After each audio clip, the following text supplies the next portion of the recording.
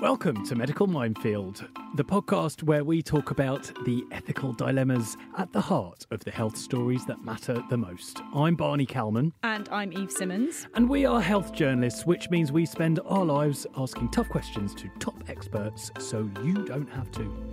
This week we're talking about anti-vaxxers. Do they have the right to free speech? Should they be able to say whatever they like, wherever they like, or should they be silenced?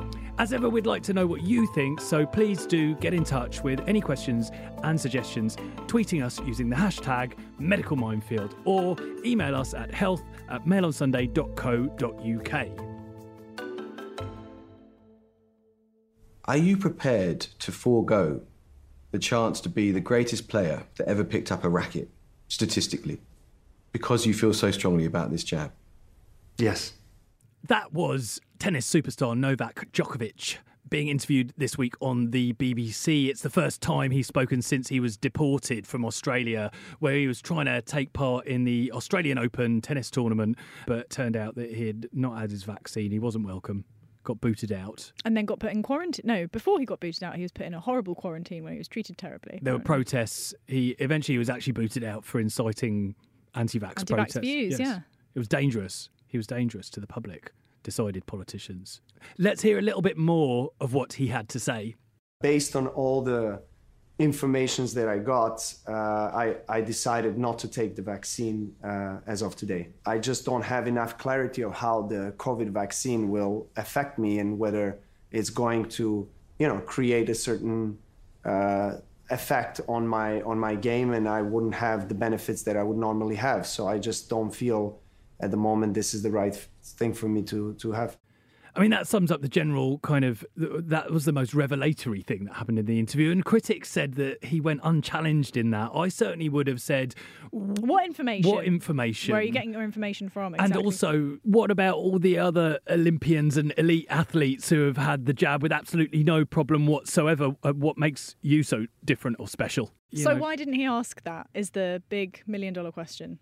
Absolutely. And people have fairly asked, should he have been given a platform to air such clearly misinformed, misleading and potentially dangerous views at all? And, it begs a wider question about whether we should be barring people with these extreme views from speaking on TV and from posting on social media.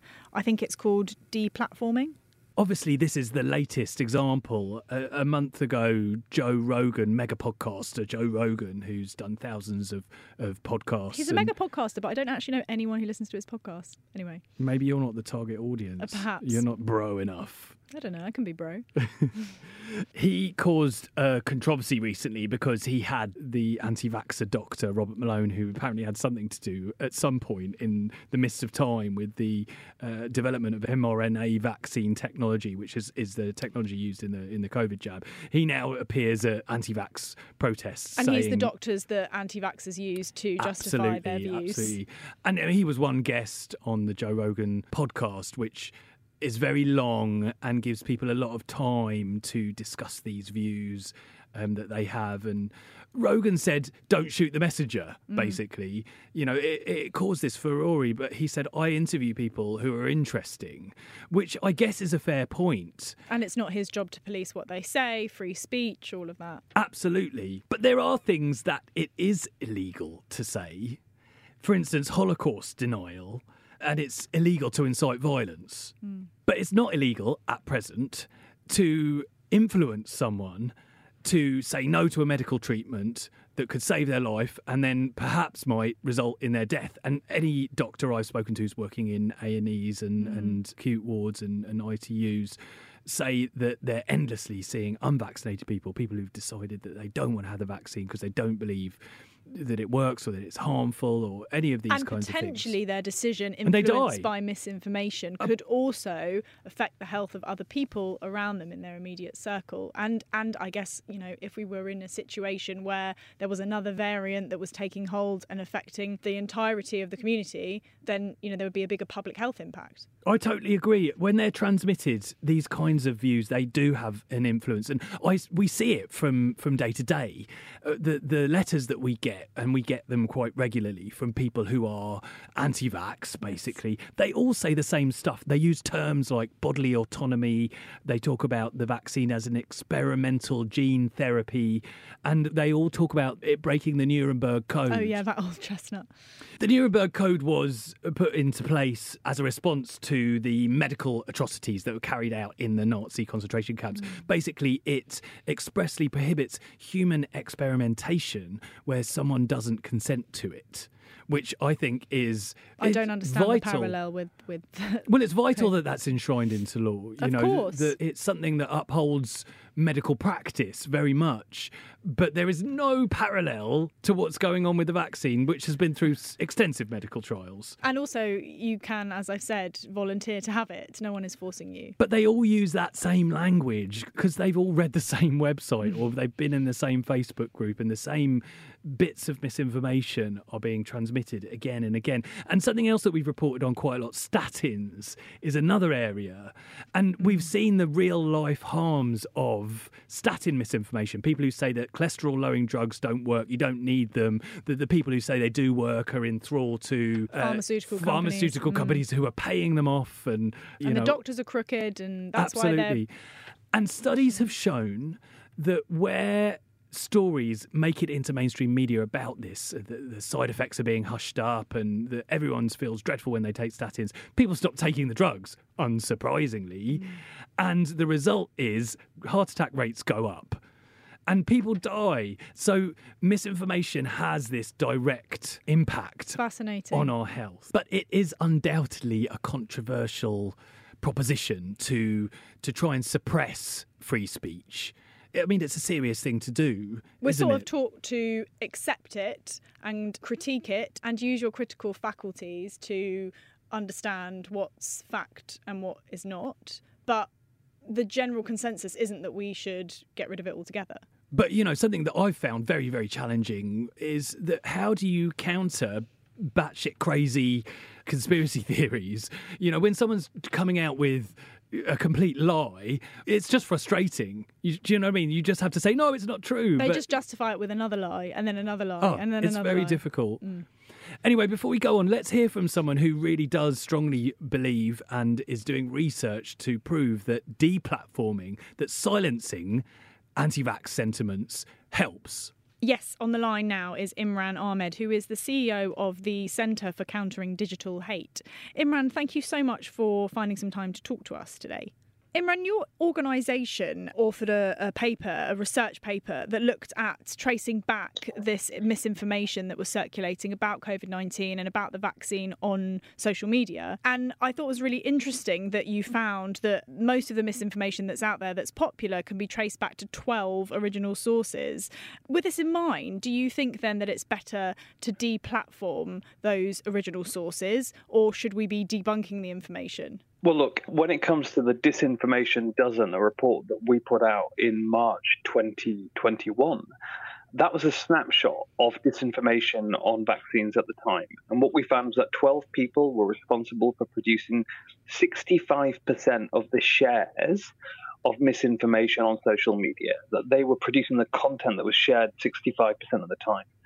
And that's changed today. I mean, because a number of them have been deplatformed as a result of our work. They've been designated as persona non grata by the platforms who said, we don't want to give you the freedom of reach that you enjoy on your platform. You have the freedom of speech to say it to whomever you want, but not on our platform. And you support that? You think that they should be deplatformed in that way? Well, every platform has a fundamental right to decide what's on their platform, just as, and a newspaper does, or a television show, or a radio show, or a podcast. They have the right to decide. In fact, the courts have repeatedly found that they are protected, the platforms are protected by the First Amendment against anyone saying that they must be on the platform. There's a concern that deplatforming people on a mainstream site simply drives them to another site. So you take someone off Twitter and then they set up a massive Telegram group or such like. Is that a worry that we're allowing something to fester in a dark corner where we can't see it?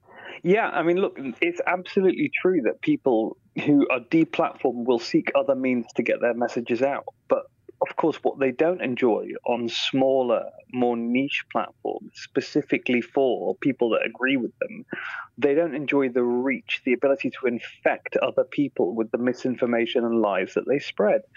And that's because the total audience for people that want to go to a platform where you get that kind of stuff is quite small.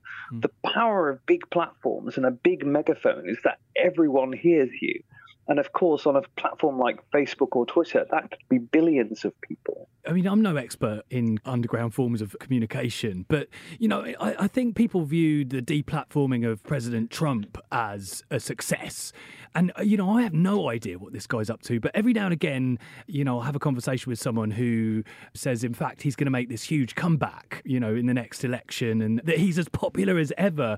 And we're not talking about a small group of people that are needed to elect a president. That's a huge number of people. So, you know, I mean, how does that square up to the idea of deplatforming being a success? Well, the most immediate thing that was found after he was deplatformed was a study that showed that the amount of discourse, the amount of references to the big lie that the election was stolen reduced considerably because he was a super amplifier of that claim to his millions of followers, many of whom then shared it to other people as well.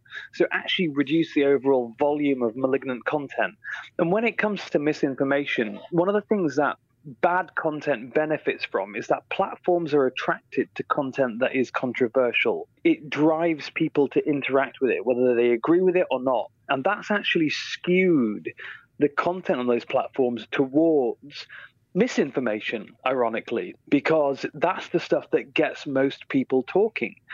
And Donald Trump understood that dynamic. He was that deplatformed, and that's neither here nor there for me. What's interesting to me is the fact that it reduced the prevalence of a very dangerous lie, that, of course, that lie having led directly to the assault on the Capitol and the deaths of, sadly, people in Washington, D.C. So, I mean, but what's the long-term success of such a strategy? You know, if someone could come back from what he did, in my view, my mind's blown by that personally. But people say that this is a serious proposition. You must recognise that. I mean, he's someone who had free rein to operate on those platforms for years and years and build a base that, of course, you know, rocketed him to the White House. So, and he's still worth hundreds of millions, if not billions of dollars. So he's someone that has an enormous ability to generate mainstream media coverage. Every time he says or does anything, it's covered in a number of different outlets. I think Donald Trump's a really bad example of what happens when you deplatform someone, because, of course, he's someone who's always had a platform.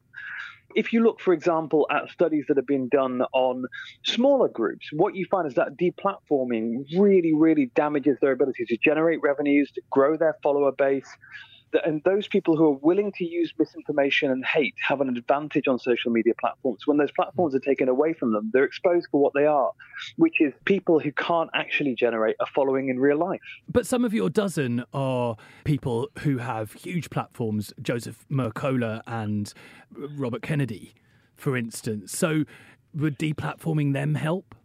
Well, Robert F. Kennedy Jr. was taken off Facebook but left on Instagram. And I think that shows that it is possible to take action against these people. Joe Mercola has had to, as a result of our study, he's voluntarily taken all of his COVID-related misinformation off his platforms. That's because they're aware that there are rules on those platforms. You have to follow the rules if you want to stay there, and that they were going to be deplatformed eventually. So whether it's behavioral change of bad actors by giving them the threat deplatforming and saying, look, there are rules, if you don't follow them, you'll be deplatformed, or if they continue to break the rules in a sustained way and it can be shown that they're causing harm, to deplatform them. I think that's a perfectly viable thing for a platform to do.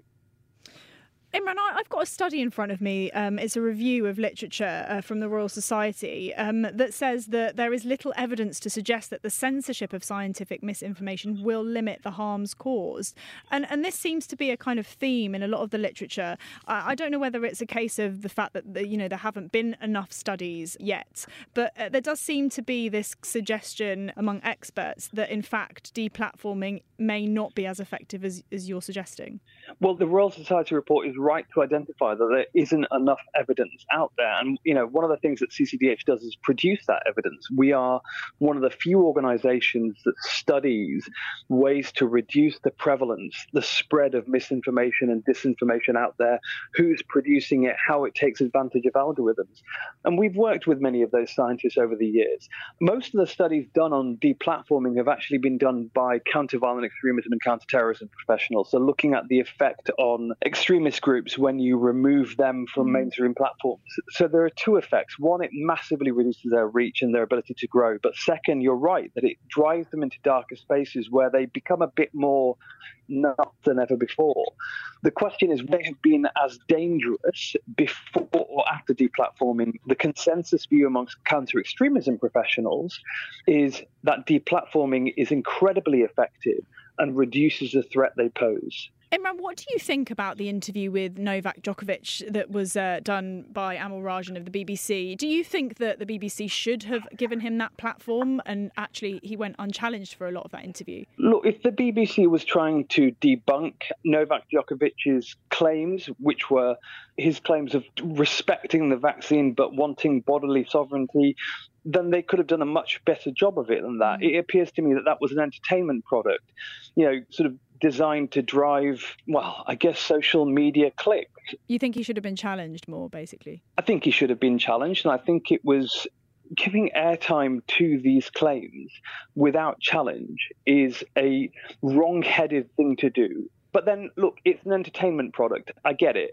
And news channels have to earn a living, and they sought to do it by attracting one of the world's most prominent anti-vaxxers and giving him a sort of untrammeled opportunity to espouse his views for an hour. He claimed not to be an anti-vaxxer, didn't he? I think it's really important to remember that a lot of anti-vaxxers really hate that label, even though they go around spouting nonsense about vaccines on a regular basis. And it's because the concept of being an anti-vaxxer makes you look as though you're someone that's essentially a troglodyte, that you're hearkening back to it. And vaccines are 200 years old as a technology. They've saved more lives from disease, death, and disability than almost any other medical invention. And so you sound terrible when you call yourself an anti-vaxxer. I know Robert F. Kennedy Jr. once he threatened legal action against the Center for Countering Digital Hate, which I run, saying, how dare you call me an anti-vaxxer? And our lawyers quite correctly responded by saying, but you are. There's nothing else you can say in that situation, is there? One thing that I'd like to ask you is, over the past year, during kind of various reports that I've written about COVID and about the vaccine, etc., and trying to understand anti-vaxxers, I've spoken to a lot of young people who aren't necessarily anti-vaxxers, but are vaccine hesitant, have concerns. And the thing that I've always been very struck by is the fact that they all say the same thing, which is in the mainstream media, I'm using air quotes when I say that, they all have this idea that the mainstream media is putting out a very one-sided view of vaccination, which you could argue, yes, well, that's just the kind of the scientific accepted logic, but they have felt as though any concerns about the vaccine or any doubts they may have not been properly addressed. And when they're watching television and listening to the radio and such like, any of those views have been very, very quickly shouted down, and that's almost pushed them in the other direction. And I do feel some concern about that, because clearly it's a very real problem. What would you say to them? I mean, look, misinformation is designed to make you hesitate. It's not designed to persuade you of a case. So if you think about, for example, the claims that we need more evidence before we can be sure that it won't affect fertility.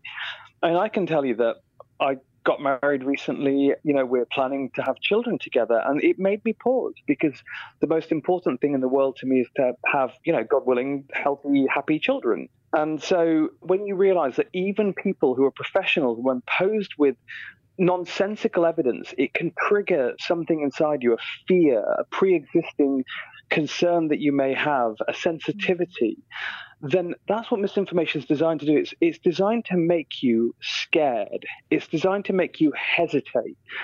And it's really difficult to debunk all the different bits of nonsense out there. Everything from microchips in them and Bill Gates to fertility lies to we need to have more information, not enough pregnant women have been tested.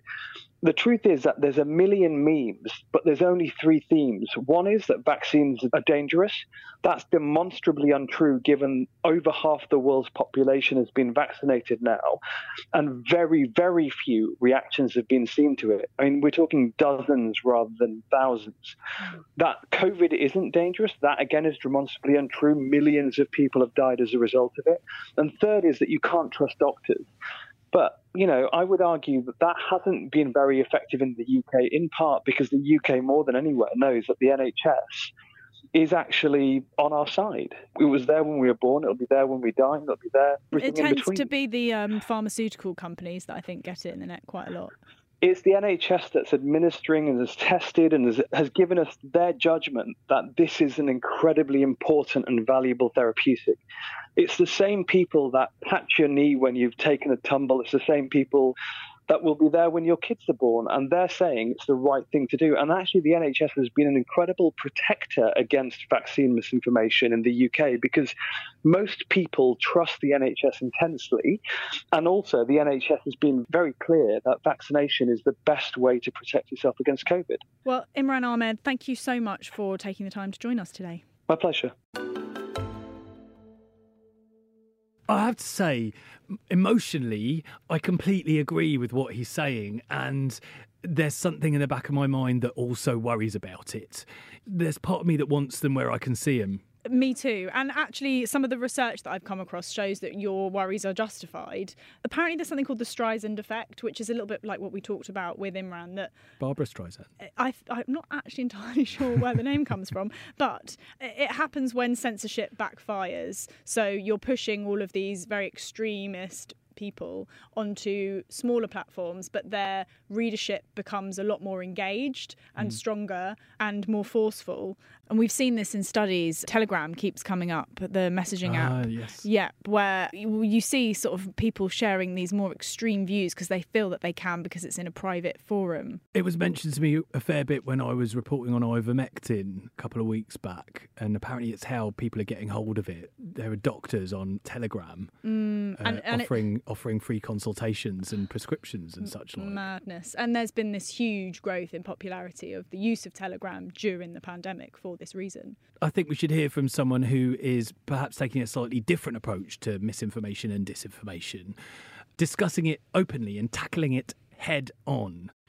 We are joined now by the BBC's specialist disinformation and social media reporter, Mariana Spring. Mariana, thank you so much for finding time to talk to me. We're talking today about anti-vaxxers and whether they simply have the right to free speech to transmit what they like, when they like, wherever they like, or should more be done to limit their ability to speak publicly? Should they be silenced in some way? Now, you spend your life reporting on misinformation on social media, and I'd like to know where you stand. What should we do? Should we be limiting these people's ability to speak publicly, or is that not going to work? Over the past couple of years, one thing I've learned is that it's really important to investigate, to interrogate, to understand the online anti-vaccine movement. And so much of my reporting and investigations have focused on that, because if we can better understand why people are believing this stuff, but also hold to account those who are deliberately spreading falsehoods or putting people at risk and causing real world harm, which a lot of the pandemic and anti-vax disinformation very much has, then that's an important part of public service journalism. And I've spent a lot of time speaking particularly to people who are deep down the rabbit hole themselves. And I think that allows me to better report on this topic. And at the moment, I'm working on a podcast series. It's going to be going out next week, actually, on BBC Sounds. It's called Death by Conspiracy. And I interrogate that question. Who believes online conspiracies about the pandemic and why? And I actually think in many ways the misconceptions we have about who believes them, that people have to be mad or stupid or bonkers, are very unhelpful. And understanding that a lot of this is about deep distrust. People are often very intelligent but hyper engaged with what they're seeing online and the different people they're following.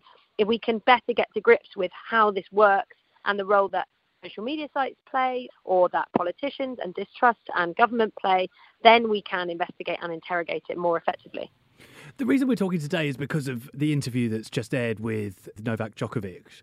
What people have said is his views went unchallenged, and that was the problem. And we saw a similar criticism levelled at Joe Rogan, who regularly has on, well, in 1700 podcasts, he's had all sorts of people on, but he's had on recently some people with some quite strong anti-vax views, and he was heavily criticised for that. It caused a huge storm. How are we supposed to monitor this? How are we supposed to rein it in? If we are going to report on these things, what should we do? I mean, should we always challenge people? Should it always be a specialist like yourself that interviews someone who's able to challenge these views? I think it's really important that we do attempt to understand what people are believing and why and where they're getting it from, but also that we have to put evidence to people and interrogate what they're saying and try and better understand why they've adopted that opinion or that worldview. And the thing I find, particularly when reporting on online conspiracy theories, is that it can be very complicated, untangling legitimate concerns, questions, and political criticisms that people might have from extreme beliefs and conspiracies. And the two are very often melded together, and you see how one idea jumps to another that's far more extreme and then back into the mainstream again. So I think it's crucial that we are able to have those conversations and to hear from people, that we really interrogate what they're saying, and that in itself helps people who are watching, listening, reading to understand what people believe, and broadly, when it comes to my reporting, how the anti-vax movement operates online and why people are believing what they do. When it comes to broadcast journalism and interviews, as we saw with the Novak Djokovic interview, is there not a risk, though, if you're continually challenging someone and getting them to explain their views, that you're just giving more space to these quite convoluted, non-evidence-based And many of them theories? can't be disproved, really, can they? Because, I mean, if they're just complete lies, for instance, this Malone character who Rogan had on regularly says stuff like, there's a scientific consensus the vaccine doesn't work, and there's truth in that, and then it moves, as you say, it moves really quickly. And some people won't be critically evaluating what somebody is saying; they'll just be listening to what they're saying and taking it as fact. So, is it right that we're having all of this nonsense just being kind of aired in the public sphere for no good reason? I think it's important that we understand the real world impact that a lot of this is having, and how viral and how popular a lot of the figures we're talking about are here.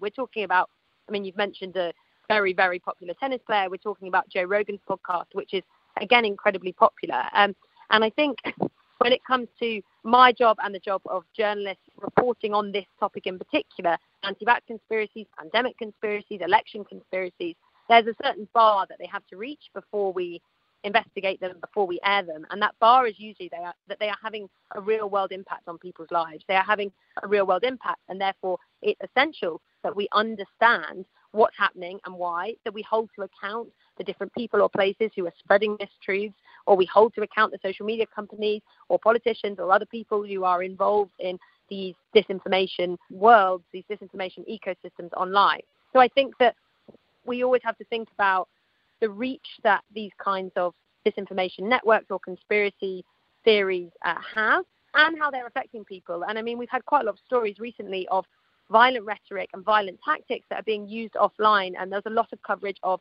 a group of anti-vax activists who harangued Keir Starmer outside Parliament. In order to understand why that happened, we need to understand what's happening in online conspiracy movements. And if we don't understand that and interrogate it and make sense of it, then we're not actually able to realize, oh, wait, okay, here's where these people came from, here's why it matters, and here's the possible real-world consequence, threatening rhetoric and, politicians being left worried, and an impact on our democracy. And amongst all of that, as well as the human cost, it's important to put that evidence forward to debunk and to tell people what's accurate, correct information and what's false. You mentioned the role of social media in all of this, and we've seen effective deplatforming happening on social media. Should more of that go on? When it comes to the policies of social media sites, we've seen how they've evolved throughout the pandemic. There was a boom in disinformation around coronavirus, around vaccines, and they have reacted to that and enforced or created new policies often to deal with it.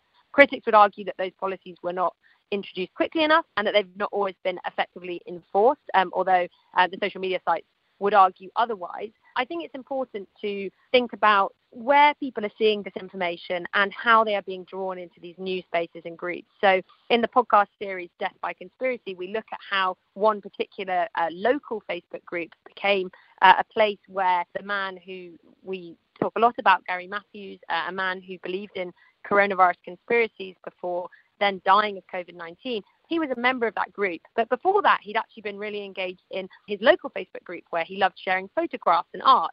And yet, within the space of a year, he found himself deep into this very conspiracy-focused group that's full of disinformation and false claims about the pandemic. And it's important to understand why or how social media sites didn't stop that happening and what responsibility they do have. So I think it's crucial that we interrogate those policies, not just when they exist and question whether they are protecting users, but also, what that does mean for our ability to express ourselves online.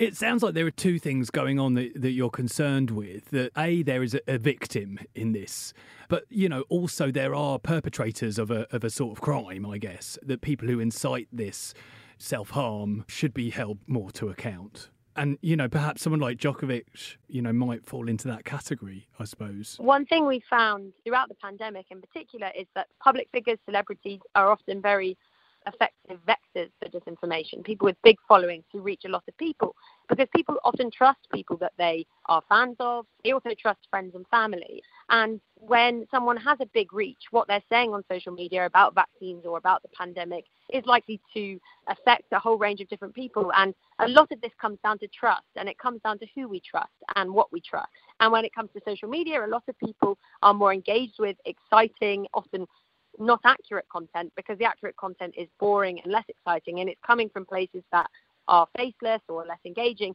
relative to the celebrities or other people they admire. So absolutely, one facet of this conversation is the role that public figures play in what they choose to promote on social media and the real world consequence that can have when they're giving out information about the pandemic. Free speech itself is not absolute. There are things that you aren't allowed to do. You aren't allowed to incite violence. Hate speech is something, there are laws against it. And Holocaust denial, for instance, it's illegal to do that. Could we see that extended? Would it be effective? Or do you think that, the more that you kind of encroach on free speech, the more you drive people away? I'm not sure where I stand on this myself. It's an issue that's been discussed a lot around the online safety bill. And actually, I gave evidence to one of the committees, a committee of MPs involved in looking at that legislation, specifically about online hate. And a number of the women who featured on that panel with me, I was specifically talking about an investigation into online hate targeting women that I did for Panorama. The women who were on the panel with me raised again and again the issue that online abuse and threats particularly actually inhibit the freedom of speech of the people being targeted and affected. They're no longer able to express what they think for fear of receiving rape or death threats. And so I think when we talk about that issue of freedom of speech, it's important to think about the experiences of people who are drawn into online disinformation that's destroying their lives, people who are being bombarded with threats and abuse, and thinking about their freedom of expression and actually, again, as you say, but how they are victims of what's happening on social media and how they can be better protected. Mariana, as ever, it has been fascinating to talk to you, and thank you so much for everything you and your team at the BBC is doing. Thank you so much. Thanks for having me. Hi. Sorry to interrupt your listening, but there's another great podcast from the Mail on Sunday you might want to try. Liz Jones's Diary, the podcast, offering a weekly look into the life of Britain's most unfiltered columnist. That's me. Find us at mailplus.co.uk. I keep coming back to a 17-year-old boy, very intelligent boy, well-spoken boy that we spoke to on this podcast, in fact, a few months ago. And he was one of this group of children who said that they would rather have COVID than take the vaccine. Oh, yes. And he was incredibly intelligent. He knew exactly what he was talking about. He didn't really come out with any strange COVID conspiracy theories. But his point was that he felt that he had concerns and that every time he tried to bring them up, they were dismissed. And he grew more and more aware of the fact that there were big billboards everywhere telling him to take this vaccine, and that there was no room for any discussion about any of the ideas that he'd heard that he felt really needed addressing. So what do you do about that? I can't remember whether you came to a Jerry Springer moment in that article about how you combat this problem. I think I agree with what Mariana was saying, that you do have to explore these issues that you might think are complete nonsense in a sort of non-patronising way with people in order to sort of meet them where they're at. And I think you will, at some point, understand and weed out the people who, no amount of debunking is going to make any difference to what they think because they're set in their ways, and the people like this teenager who actually may well have been convinced. But I am fascinated with the idea that there is a solution to this problem.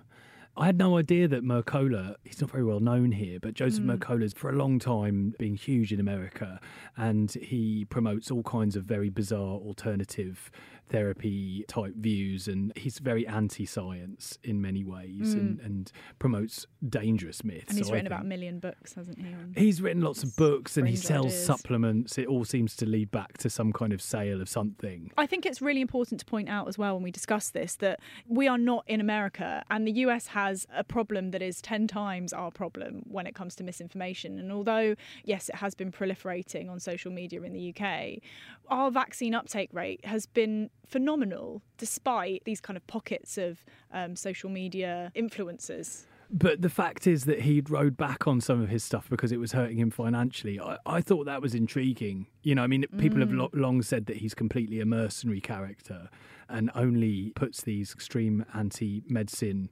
articles up on his website because they get so much traffic and then he sells more stuff. Oh, I absolutely think that's true for many medics on Twitter, to be honest, who say controversial things because they know it's going to start a conversation. Naming no names. Some British GMC in one podcast registered. Soon we will. For legal purposes, we cannot mention his name. Oh. Or is it a her? Or is it a her? Right, well, we could talk about this forever, and I expect we'll come back to it at some point, but that's all we've got time for. You can find all the latest health news in this weekend's The Mail on Sunday and visit mailplus.co.uk/subscribe, if I can remember it. And visit mailplus.co.uk/subscribe to get access to all of our podcasts, opinion pieces, pictures, poems, songs, everything you could possibly want from a website. Oh, and follow us on Twitter by searching @MailPlus. And we will be back with another topic on Medical Minefield next week, and we will see you then. Goodbye.